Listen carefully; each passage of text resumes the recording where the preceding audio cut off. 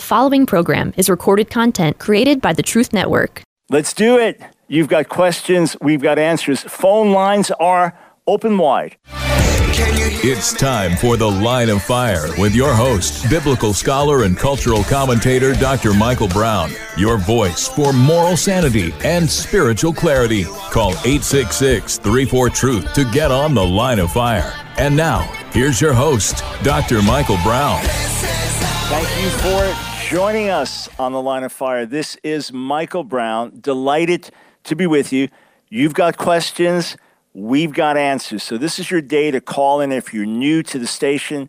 This is the day to call in any question of any kind that relates in any way to anything I ever talk about, write about, anything that comes up on the air, anything associated with me or our ministry in any way, shape, size, or form. Give us a call. You may want to probe something. You may want to challenge me on something. Give me a Bible question, theology, politics, culture, etc. Give me a call, 866-348-7884 is the number to call. The earlier you call in the broadcast, the better chance we have of getting to your questions. And just a reminder, download our app if you haven't yet. Ask Dr. Brown Ministries, ASKDR Brown Ministries. Make sure you put ministries in when you do it. Get the app, explore it, and wherever you are in the world, if you have a cell phone connection, you can listen to the Line of Fire broadcast. You can watch the Line of Fire broadcast. And, of course, we'd love to hear your questions. 866-34-TRUTH. Let us start with Mike in Burlington, North Carolina. Welcome to the Line of Fire. Thank you, Michael. Merry Christmas to you. Thank you. Merry Christmas. Listen, 1 John chapter 5, it talks about a sin unto death. He says, I do not say to pray about that. What's your take on that? Yeah, it's a fascinating passage, Mike, and it's one that I wish I had more insight on, but I don't know for sure, and I'm not convinced that Bible interpreters know for sure. It's possible, when it says sin unto death, there's two possible deaths. There's a spiritual death or there's a physical death, right? Is he talking about someone and someone who has crossed a certain line, and when they've crossed that line, there's no sense praying for them. So we don't know what exactly it is, and we don't have definitive church tradition that tells us exactly what it is.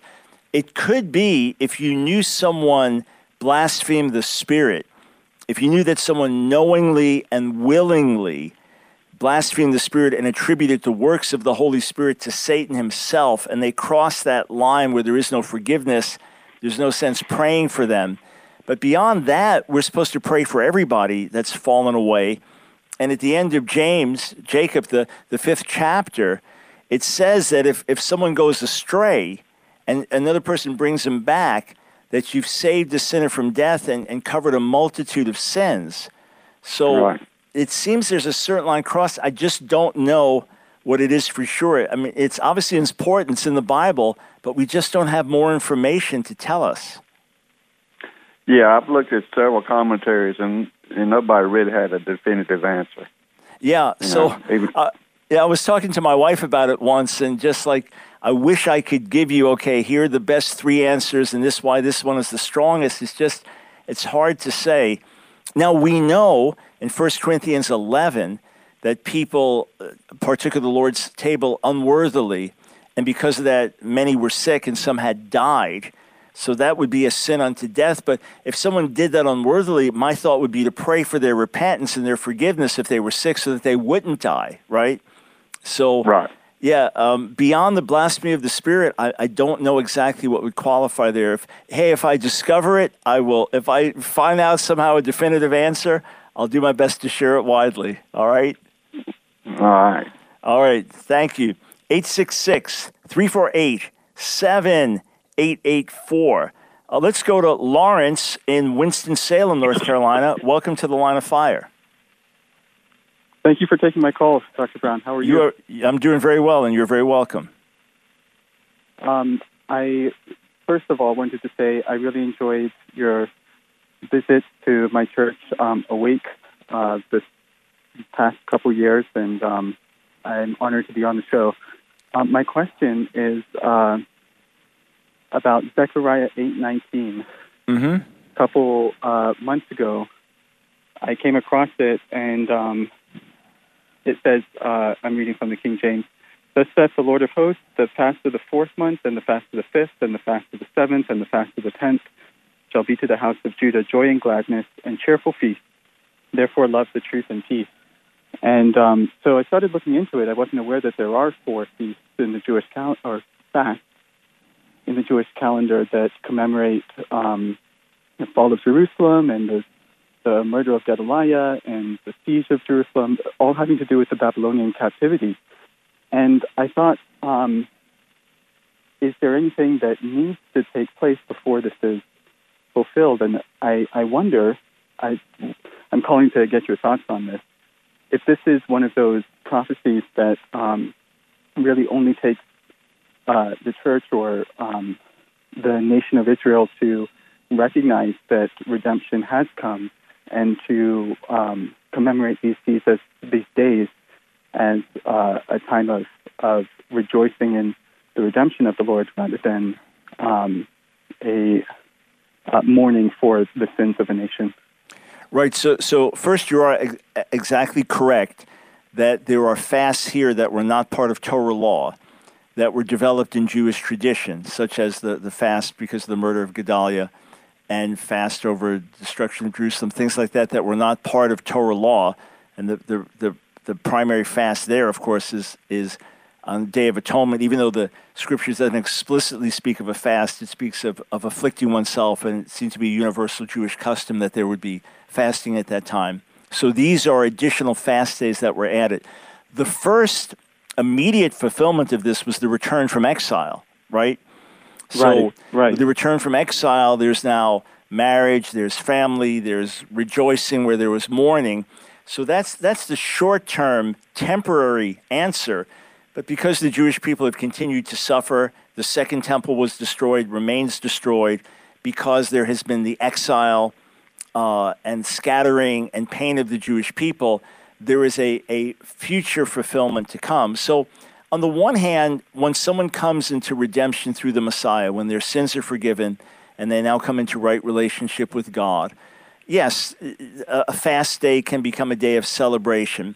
But I believe the final fulfillment of this will be when the Messiah returns and establishes his kingdom on the earth and destroys the wicked and brings about universal peace and blesses his people back in the land. At that point will be the final fulfillment of this, when they'll just be rejoicing and these fast days won't be needed. There's even Jewish tradition that says that in the world to come, the only sacrifices that will exist will be sacrifices of thanksgiving, because you won't be dealing with sin and atonement and death anymore. But bottom line, there was the temporary fulfillment, the short term with the return from exile, but because that led to another longer exile and destruction of another temple and Jewish suffering through history, so these things are still practiced in the Jewish community, and that will not stop until the Messiah comes and sets up his kingdom. Okay. I wonder if this is, a similar space to the prophecy in Hosea, which says the glory of the Lord will cover the earth as the waters to the sea. We know that will be completely fulfilled in the millennial kingdom, but there's also this implicit mandate that we as Jesus' disciples, in our way of following his example of bringing about the glory, making the kingdom of God come to earth. Do you think it would be presumptuous then to say that the church or even Messianic congregations or Jewish people can, as a kind of anticipation of the ultimate worldwide fulfillment, still take these former fasts as opportunities to celebrate? Sure. There's absolute freedom to do that. So, look, I think of those passages, Isaiah 11 and Micah 4, about the earth will be filled with the knowledge of the glory of the Lord as the waters cover the seas. Yes, that's fulfilled in the millennial kingdom. And notice it's the knowledge of the glory of the Lord, because it already says in Isaiah 6 that his glory fills the whole earth, God's glory in a certain way. So it's the knowledge of that, the revelation of that comes in the fullness of the Messianic era. But we live in the already and not yet. The technical term is realized eschatology, but for those that term throws them a little, it means that we have stepped into the world to come while still living in this world, that we have stepped into eternal life while still living in physical bodies that die, that we already have received forgiveness of sins and the Holy Spirit dwells within us, but we haven't received our resurrected bodies yet. So a lot of what we do is in anticipation of what is to come. And certainly if a Messianic congregation in the revelation of God that we are forgiven, that the spiritual exile is over, that we are members of God's heavenly temple, etc. Yeah, but you can certainly do it. Look, for me, by do it, I mean say these are days to celebrate because of the redemption that's come. Others would say, but we're still in this world and the Jewish people are still suffering. It's just like Yom Kippur, Day of Atonement. For many Messianic Jews, that's a time of special intercession for their unsaved Jewish friends and family members, and for Israel as a whole. For others, it's a time when they say, hey, I know I'm forgiven, but it's a time of self-examination before the Lord. And still others say, this is a day when I especially celebrate forgiveness of sins through the cross. So that last aspect is what you're talking about. And again, it's got to be worked out personally, but I don't see any reason why in an anticipatory way and having received forgiveness and walking in the glory of the Lord now, we can't celebrate those days as days of celebration. The thing is, you don't want to do it in a way that seems insensitive to the Jewish community, because the Jewish world still endures that kind of suffering. Hey, I appreciate the question. 866-348-7884. Stephen, Alex, Randy, you are next on the other side of the break. I reminded you to download our app. Be sure that you get our emails. If you say, how do I know if you get them? Well, if you don't know, you don't get them, all right? So we're in communication a few times a week. We let you know all my latest articles, all our latest videos, special things going on, special resource packages. If I'm coming to your area, we let you know. So make sure you sign up, AskDrBrown.org, AskDrBrown.org. We also want to send you a free mini book, ebook, How to Pray for America. All right, right back with your calls.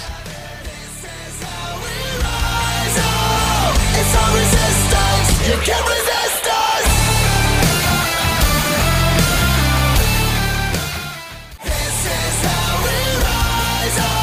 It's The Line of Fire with your host, Dr. Michael Brown. Get on The Line of Fire by calling 866-34-TRUTH. Here again is Dr. Michael Brown. Welcome to The Line of Fire. Michael Brown coming to you from our Fort Worth studio at Mercy Culture. And so glad to be with you live on the air. 866-34-TRUTH. You've got questions. We've got answers. If we don't have an answer, we'll get it for you. Let's go to Stephen in Tampa, Florida. Welcome to The Line of Fire. Hey, Dr. Brown. How are you? Doing very well, thanks. Hey, my question is on Genesis 9. My friends are doing a Bible study. Mm-hmm. On verse 16, God seems to have spoken to himself in third person. From 12 to 16, he uses the first person, I, a lot. But in verse 16, it seems like he's speaking third person. And my friends and I kind of like paused. Is that like a sign to the Trinity, or is that just maybe something in the Hebrew is different than what we're reading in English? Just want to get your opinion on that specific verse. Yeah, so I'm just looking at it in Hebrew, so where it shifts and it says this is a Brit Olam, eternal covenant, bein Elohim, uvein kol nefesh, so between God and all people. First, stylistically, it's not a problem in Hebrew to go from first to third person. It can happen, at least in the Hebrew Bible, more freely than we would normally do it in English. But here, it's definitely not a Trinitarian thing here. To me, it's just the nature of the language, right? So God's saying, I'm making this covenant, and this covenant is between God and man, right? I don't take it so much as a shift in speech as much as God being descriptive now. So this covenant I'm making is a covenant between God and man, as opposed to saying between me and man. He's saying this is God and human beings. That's what the nature of the covenant is. So I just take it as descriptive. I wouldn't read anything into it in terms of, like, if you're looking at Isaiah 48:16, and is that a Trinitarian reference because it mentions the Lord and then me and then the Spirit, and as those the Father, Son, and Spirit, people try to draw that out. But a passage like this, no, it's just being God giving reference to the fact that this is a covenant between God and man, and that's the point there. Nothing beyond that. Okay, yeah, that makes sense, because we were thinking of, if I said I'm going to get the trash, or I'm going to go to the store, I'm going to get gas, and Steven's going to take out the trash. Well, nobody usually speaks like that, so we were kind of confused, but that makes sense. Yeah, so if you were saying, look, I'm going to go there, I'm going to rent the car, and this is going to be an agreement between the human being and the rental agency, right? That's what's happening here. It's that same kind of thing. It's just describing the nature of that relationship. Makes sense. Thank you. Yeah, you bet. Sure thing. I appreciate the question. 866-348-7884. By the way, less than an hour from now, so 4:15 Eastern Time, that's less than an hour from now, we're going to continue with our YouTube chat. I know it's been a few weeks. I couldn't do it in India, obviously, last week. It's been really hectic, but we got our team to stay late here today. So we're going to be doing our YouTube chat. So everyone that's used to that, it's at if you're not used to it, the Ask Dr. Brown YouTube channel, AskDR Brown. Just sign on there at 4:15 or get on a little early. Start posting your questions, and we'll fly through as many questions as we can. That is really fast-paced. So a little under an hour from now, 4:15 Eastern Time. So if you're unable to call in, or it's just easier for you to post questions, that's your time to do it. All right, let us go to Alex in Buffalo, New York. Hey, how's the weather there, Alex? Are you there, sir? Alex is not there. I want to ask, they didn't have like 5 feet of snow? A few weeks ago, the Buffalo Bills football team had to go to another state to play their game because the snow was too bad even in Buffalo. All right, and one of our team members here in Fort Worth today is from Alaska, so I was going to compare notes with snowfall in Alaska to Buffalo. All right, let's go to Randy in Colorado Springs. Welcome to the Line of Fire. Hello, sir. Can you hear me, Dr. Brown? Yes, I can. Perfect. Okay. So the question is, did I ignorantly, out of reaction, commit the unforgivable sin by doing these things? I watched Alan Parr's video on tongues, and he joked about people talking in tongues, speaking jibber-jabber to make a point about how people can fake tongues. I laughed at it and verbally repeated it, but days later got convicted from Isaiah Saldivar's recent video about how we shouldn't even joke about tongues because it's dangerous grounds for blaspheming the Holy Spirit. I've also made judgments out of zeal in ignorance to churches on whether they have the Spirit of God or not based on their practices. For example, taking communion without bread and doing it during, I guess, in a formal way, like us doing it whenever we want during worship.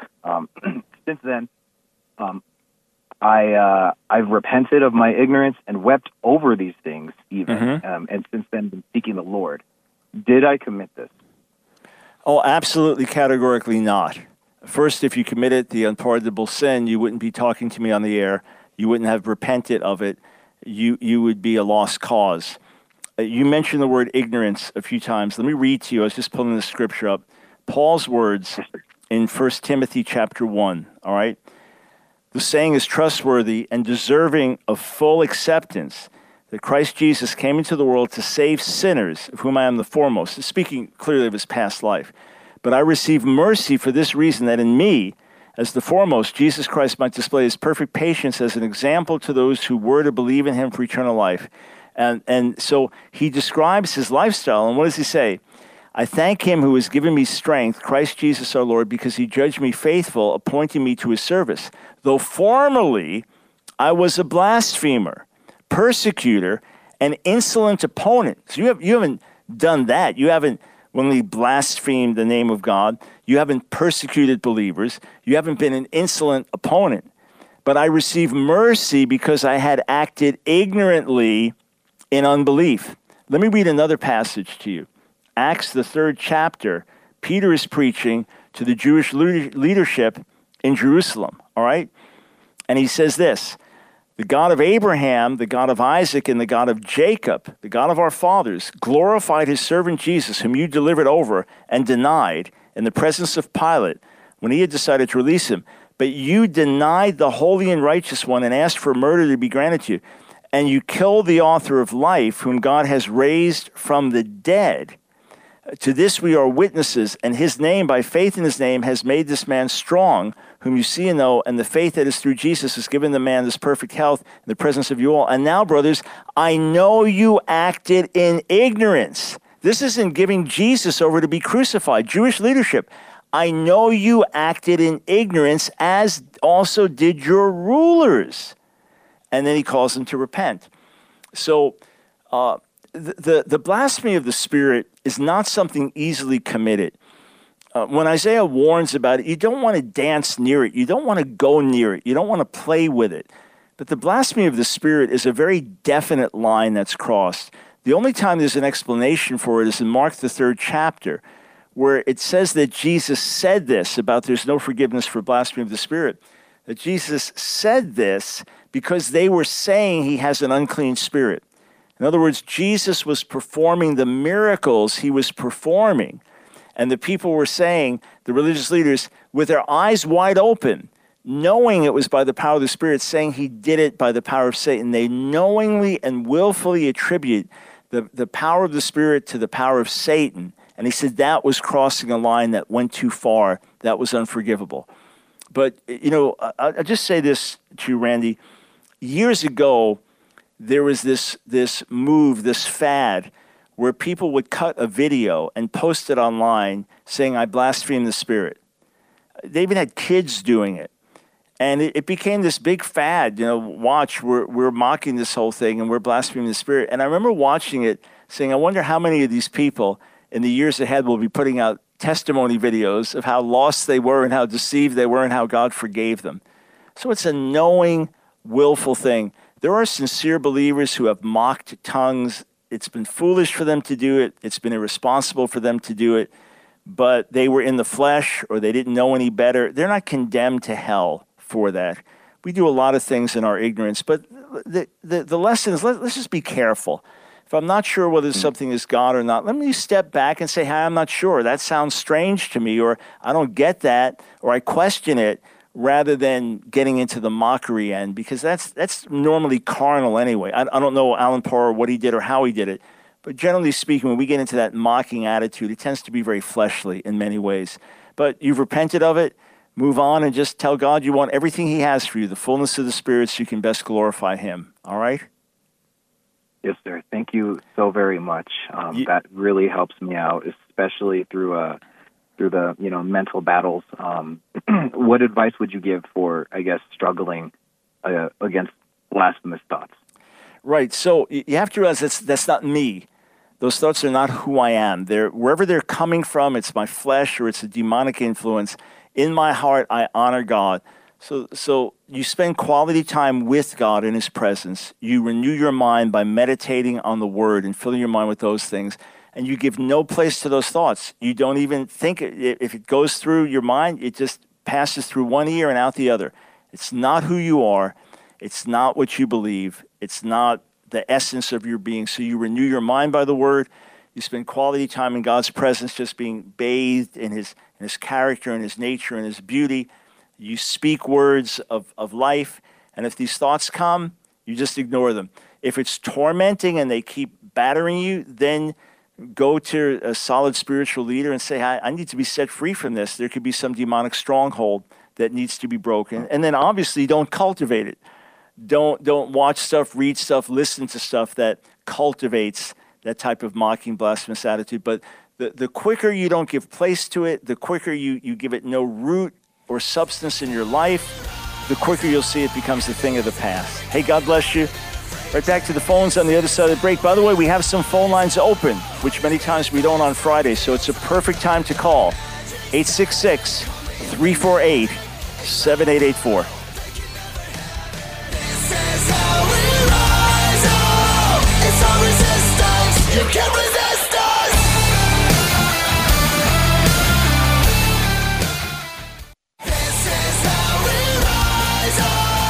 The Line of Fire with your host, Dr. Michael Brown. Get on The Line of Fire by calling 866-34-TRUTH. Here again is Dr. Michael Brown. Thank you for joining us. It is my true and profound joy. If you're listening, you can hear my smile. If you're watching, you can see it. I love answering your questions, taking your calls. Let us go over to Marty in Nashville, Tennessee. Welcome to The Line of Fire. Hi, Dr. Brown. Can you hear me? Yes. It is a blessing to talk to you. I appreciate you. Thank you. My question, yes, sir. My question is, how come we as born-again people that know Yeshua was never an angel, how is it that we call the angel of the Lord in the Old Testament a pre-manifestation of Yeshua? Yeah. Can you help me with that? Sure thing. Right, so first thing, the Hebrew malach can mean messenger or angel, right? The prophet Malachi, this means my messenger in Hebrew.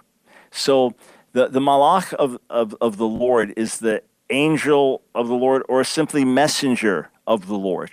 But the simple answer is in the same way that the Son of God came into our world as a human being, right? That he could also reveal himself in an angelic form. And the reason that we say in some cases like Exodus 3, where the Lord reveals himself to Moses in the burning bush, and it's the angel speaking, but then as it goes on, it's the Lord speaking quite directly. There are other passages where the malach seems to have divine qualities. So because of that, we see this was another way of God revealing himself in advance. So we're not saying that Jesus was ever a created angel, but rather either in the form of an angel or simply as the malach, the messenger of the Lord, that there were several times in the Old Testament where God spoke and revealed himself. And it's because we know the Father is hidden in his glory, like John 1:18, no one's ever seen God, or 1 Timothy 6:16, that he dwells in unapproachable light, etc. But the Son is the one who makes him known. So there are these cases. Did Jacob wrestle with him in Genesis 32 when he says, I've seen God face to face? It says he wrestled with a man. Hosea 12 says it was a malach, an angel. So it's based on the understanding, one, that malach can just be the messenger, and two, that this is just the Son appearing in this form. But he was never a created angel. He's not Michael the Archangel, as Jehovah's Witnesses teach. That's why, because he has qualities. It seems like it's actually God speaking, not just through a messenger, but God himself speaking. And, one rabbinic commentator noticed in Genesis 22, where the angel of the Lord says, because you didn't hold back your son from me, right? He doesn't say from the Lord, but from me, as if it's he himself. So that's the basis for it. Okay. That makes sense. That's very helpful. I appreciate it. Sure thing. And go back and read Exodus 3 and see if that doesn't seem to be God directly speaking in a visible, tangible form to Moses. All right. Thank you for the call. 866-34-TRUTH. Let's go to Anna in North Carolina. Welcome to the Line of Fire. Hey, Dr. Brown. This is my first time calling. What a pleasure. Well, how long have you been listening, Anna? Oh, gosh. I just started this summer. I just found your radio show over the summer. Okay. So I feel like I've missed out on a lot for the past few years. That's all right, though. Yeah, we've been on regularly in North Carolina since 2008, and every so often someone will call in, long-time listener, first-time caller. So for summer to now, that's good. That's not too long to take to call. But yeah, you got a lot of back shows to catch up and listen to, right? Yes, and I need to download your app. Yes, please do. All right, so my question is, for the past 2 weeks at my church, we've been discussing the topic about divorce. And so I know it's complex and it's uncomfortable for some people to hear or talk about it. But I have a friend who's 25, and unfortunately she's been married for 4 years, and her husband has been unfaithful to her, and he doesn't want to change his lifestyle. He doesn't want to be with her. And so it's going to end up in a divorce, it looks like. But she wants to save her marriage, but her husband does not. Yeah, and so in the past 2 weeks at our church, my pastor's wife has been teaching that according to 1 Corinthians 7, 10 to 11, my friend doesn't go to the same church as I do, but my pastors have been teaching that the Word of God says that if you divorce, you cannot marry again. And if you want to remarry again, you have to go back to your ex-spouse. And as long as that person is still alive, like your ex-spouse, you cannot remarry. Right. So, and if you marry someone else, if somebody marries, for example, my friend, they're in adultery. Right. And so you cannot marry someone who's divorced because that's adultery. And then they also use Luke 16:18. Whoever divorces his wife and marries another commits adultery, and whoever marries her who is divorced from her husband commits adultery. So someone, let's say, that is single and marries someone who was divorced, then you become adulterer with that person who got divorced. Yep. So I just wanted to kind of hear from someone else, what was your take on that? And if my friend can remarry or she cannot. Right. So let me answer this very carefully, okay, because we are talking about people's lives here and important issues.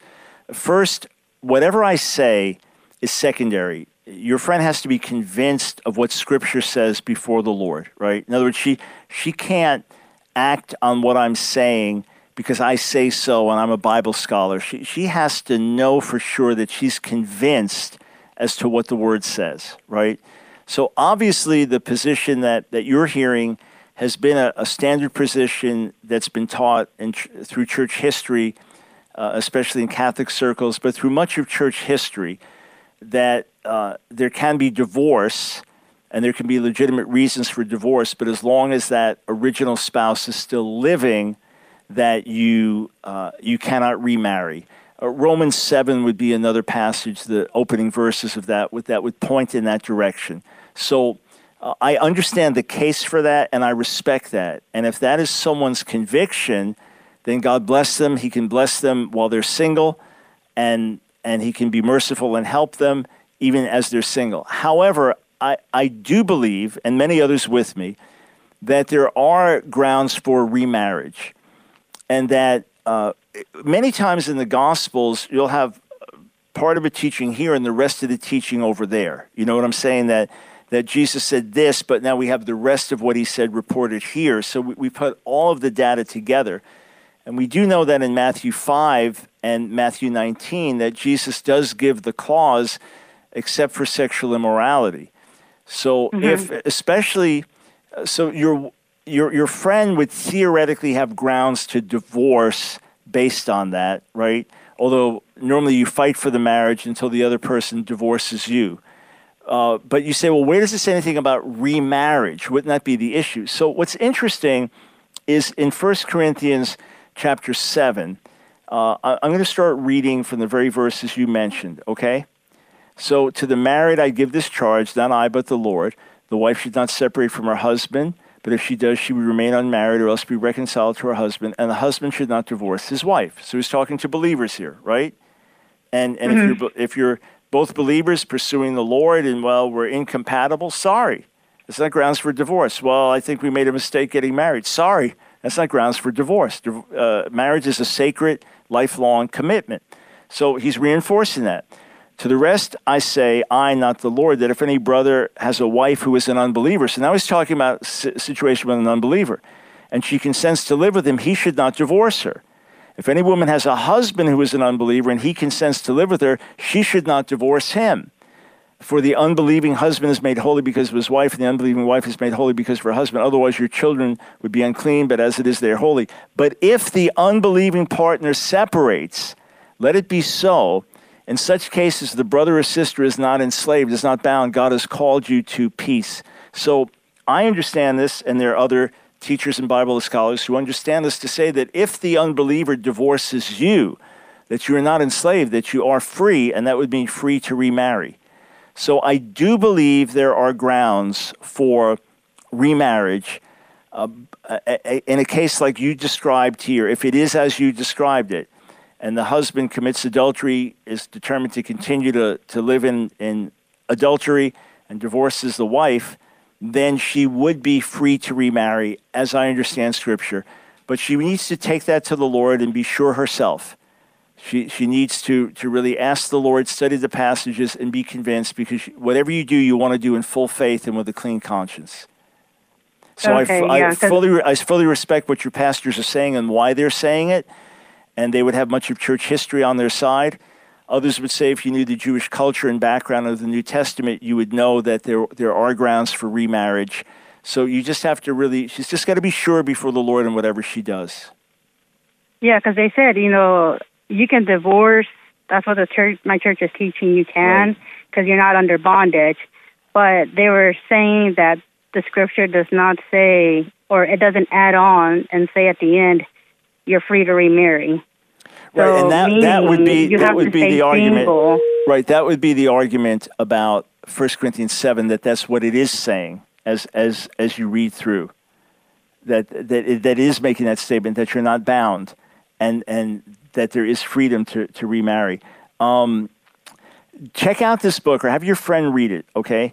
Craig Keener, Keener, one of the world's leading New Testament scholars, very solid believer, a dear friend of mine. Craig Keener, Keener, Paul, Women and Wives, Marriage and Women's Ministry in the Letters of Paul. So it's called Paul, Women and Wives. Just the rest of it's the subtitle. But he'll get into marriage, he'll get into these passages. So your friend has to study it, be convinced. And I have colleagues of mine that one of my dear friends, his wife divorced him. They had been in ministry together for years, missionaries. She just took off with somebody else and then divorced him. So it's his conviction that you can't remarry. So he's remained single all these years. And that's to him been the only option. I have others that have been, the unbeliever left, abandoned the home, divorced, and the person's remarried and seems to be living under the blessing of God. But she just wants to be sure, whatever she does, to do it with a clear conscience before the Lord, not driven by a desire for companionship or financial stability, that she just has to be sure about what she's doing. So Craig Keener, Keener, Paul, Women and Wives. All right, thank you for the call, and may the Lord intervene. Work a miracle, Lord, for this marriage. Amen. All right, we'll be right back. Angela, you are next.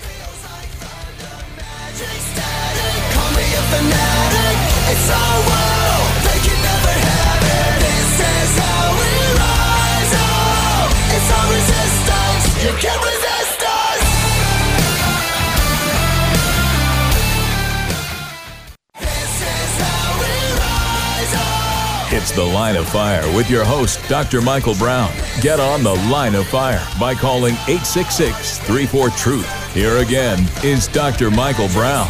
Thanks, friends, for joining us on The Line of Fire. So less than 30 minutes from now, 4:15 Eastern Time, we'll be resuming Q&A on our YouTube channel, Ask Dr. Brown, AskDR Brown. A few minutes ago, I posted on Twitter, and I said, hey, I'm going to answer some Twitter questions now, and nothing came up on my screen. I refreshed, and suddenly a bunch of questions came up, so I just saw them now. I'm going to take another call and then try to get to a bunch of Twitter questions that were just posted. So we go to Angela in Alexandria, Virginia. Welcome to The Line of Fire. Hi. Good afternoon, Dr. Brown. Thank you so much for taking my call. You're welcome. Okay, so my question deals with, I guess it's kind of piggybacking off of a question you posed about 2 weeks ago in regards to Christians attending a gay wedding. Yeah. So I want to flip that to where would a Christian be condoning a wedding of a believer that's being married or engaged to an unbeliever, to be married? And as far as how should we address that as far as attending? Got it. And also the fact that when asked about the I guess you can say the fiance now, his spiritual state, that he's not an atheist. So it's like they're acknowledging that he's not a believer. and also the fact that they are living together. So, and they had an engagement party that was blessed by, pastor and all that kind of stuff. So, but anyway. Okay. So they're living together and the pastor blessed an engagement party? Yes. Yikes. Okay, so the right posture would be that if this is a sister in the Lord and she's claiming to follow Jesus and she's living with her boyfriend or fiance or whatever, that she's spoken to one-on-one, she's confronted over it.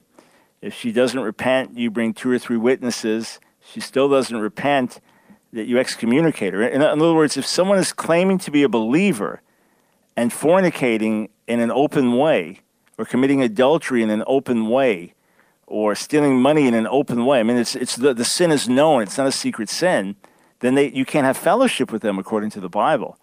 So that's quite bizarre that they're living together out of wedlock, so that's the sin of fornication in God's sight, and you have an engagement party. I don't get that. If it's what you're saying, then that's just a compromised church, plain and simple, and a compromised pastor.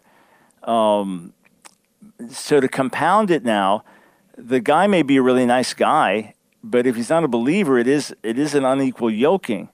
It's not like in a country like India where you have an arranged marriage and you may not have a choice. You may be a Christian and you're married to a Hindu. You just have to accept it and pray for them.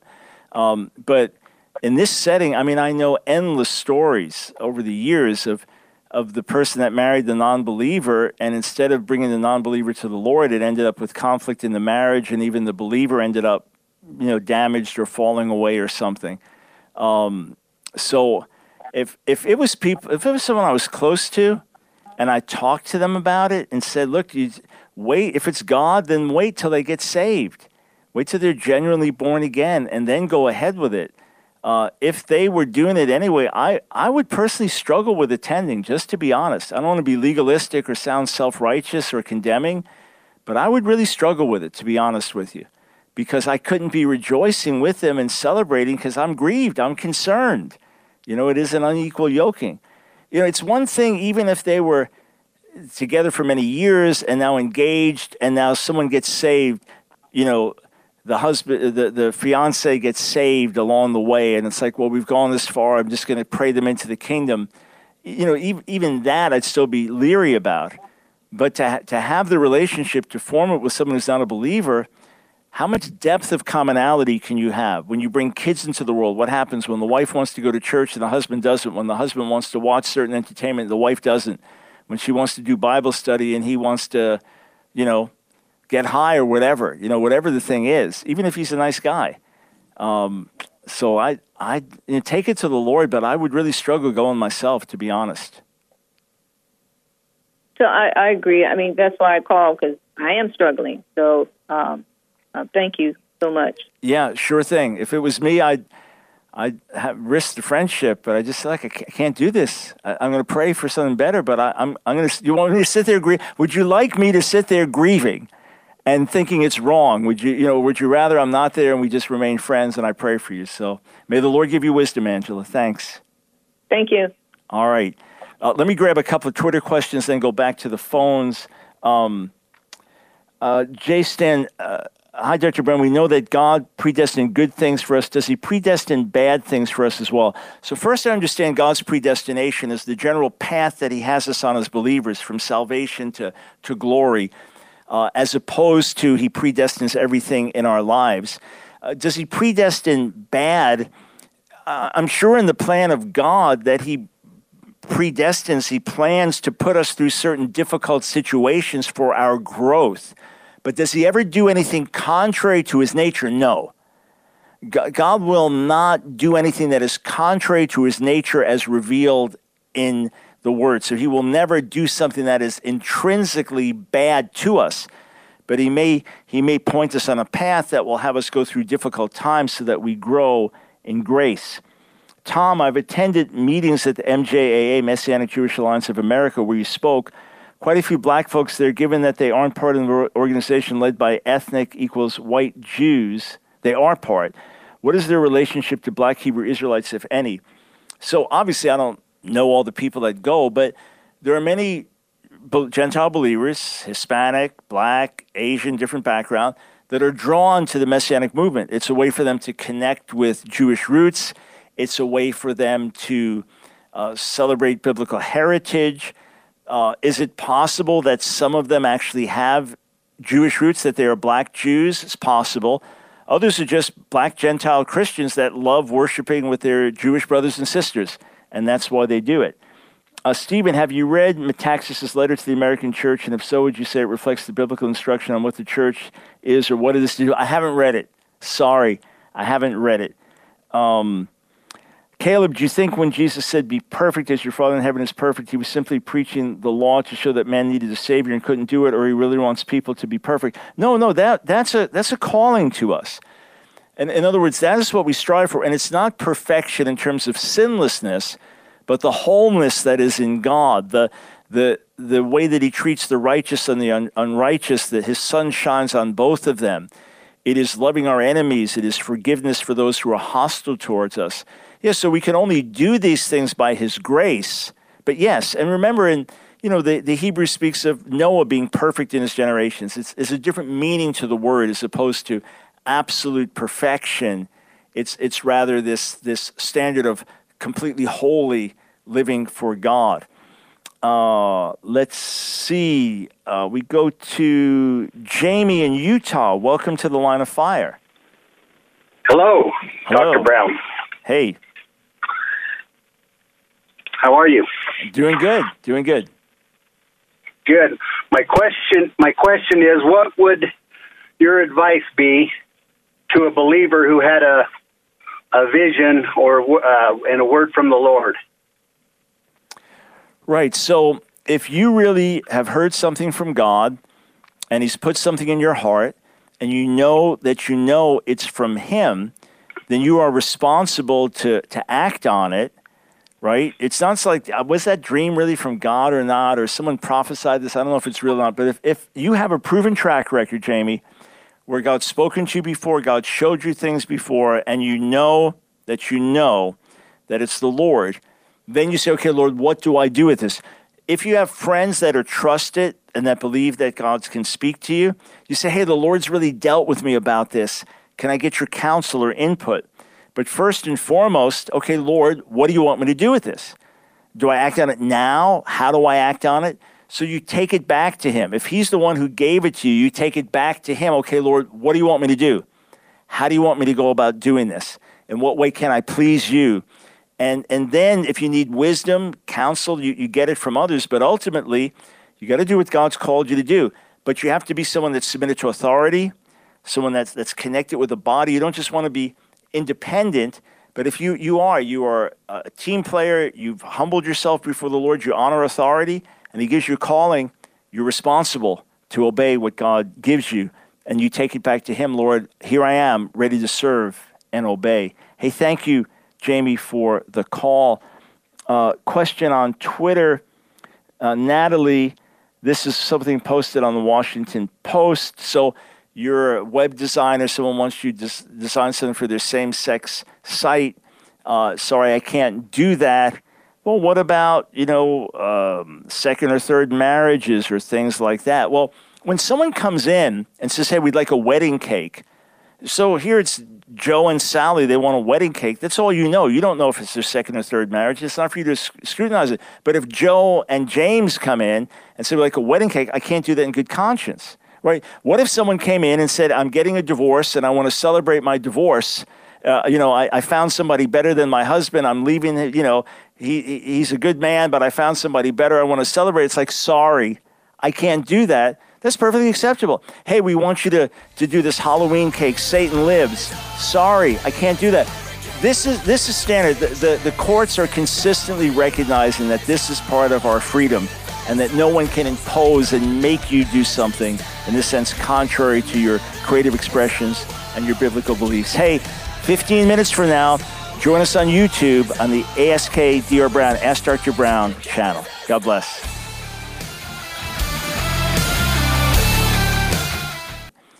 Sorry, I can't do that. Well, what about, second or third marriages or things like that? Well, when someone comes in and says, hey, we'd like a wedding cake. So here it's Joe and Sally, they want a wedding cake. That's all you know. You don't know if it's their second or third marriage. It's not for you to scrutinize it. But if Joe and James come in and say, we'd like a wedding cake, I can't do that in good conscience, right? What if someone came in and said, I'm getting a divorce and I want to celebrate my divorce. I found somebody better than my husband. I'm leaving, he's a good man, but I found somebody better. I want to celebrate. It's like, sorry, I can't do that. That's perfectly acceptable. Hey, we want you to do this Halloween cake. Satan lives. Sorry, I can't do that.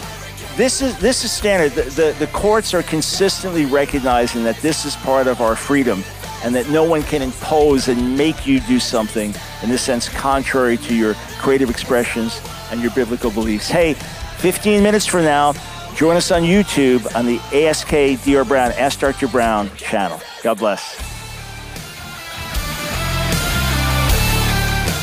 Another program powered by the Truth Network.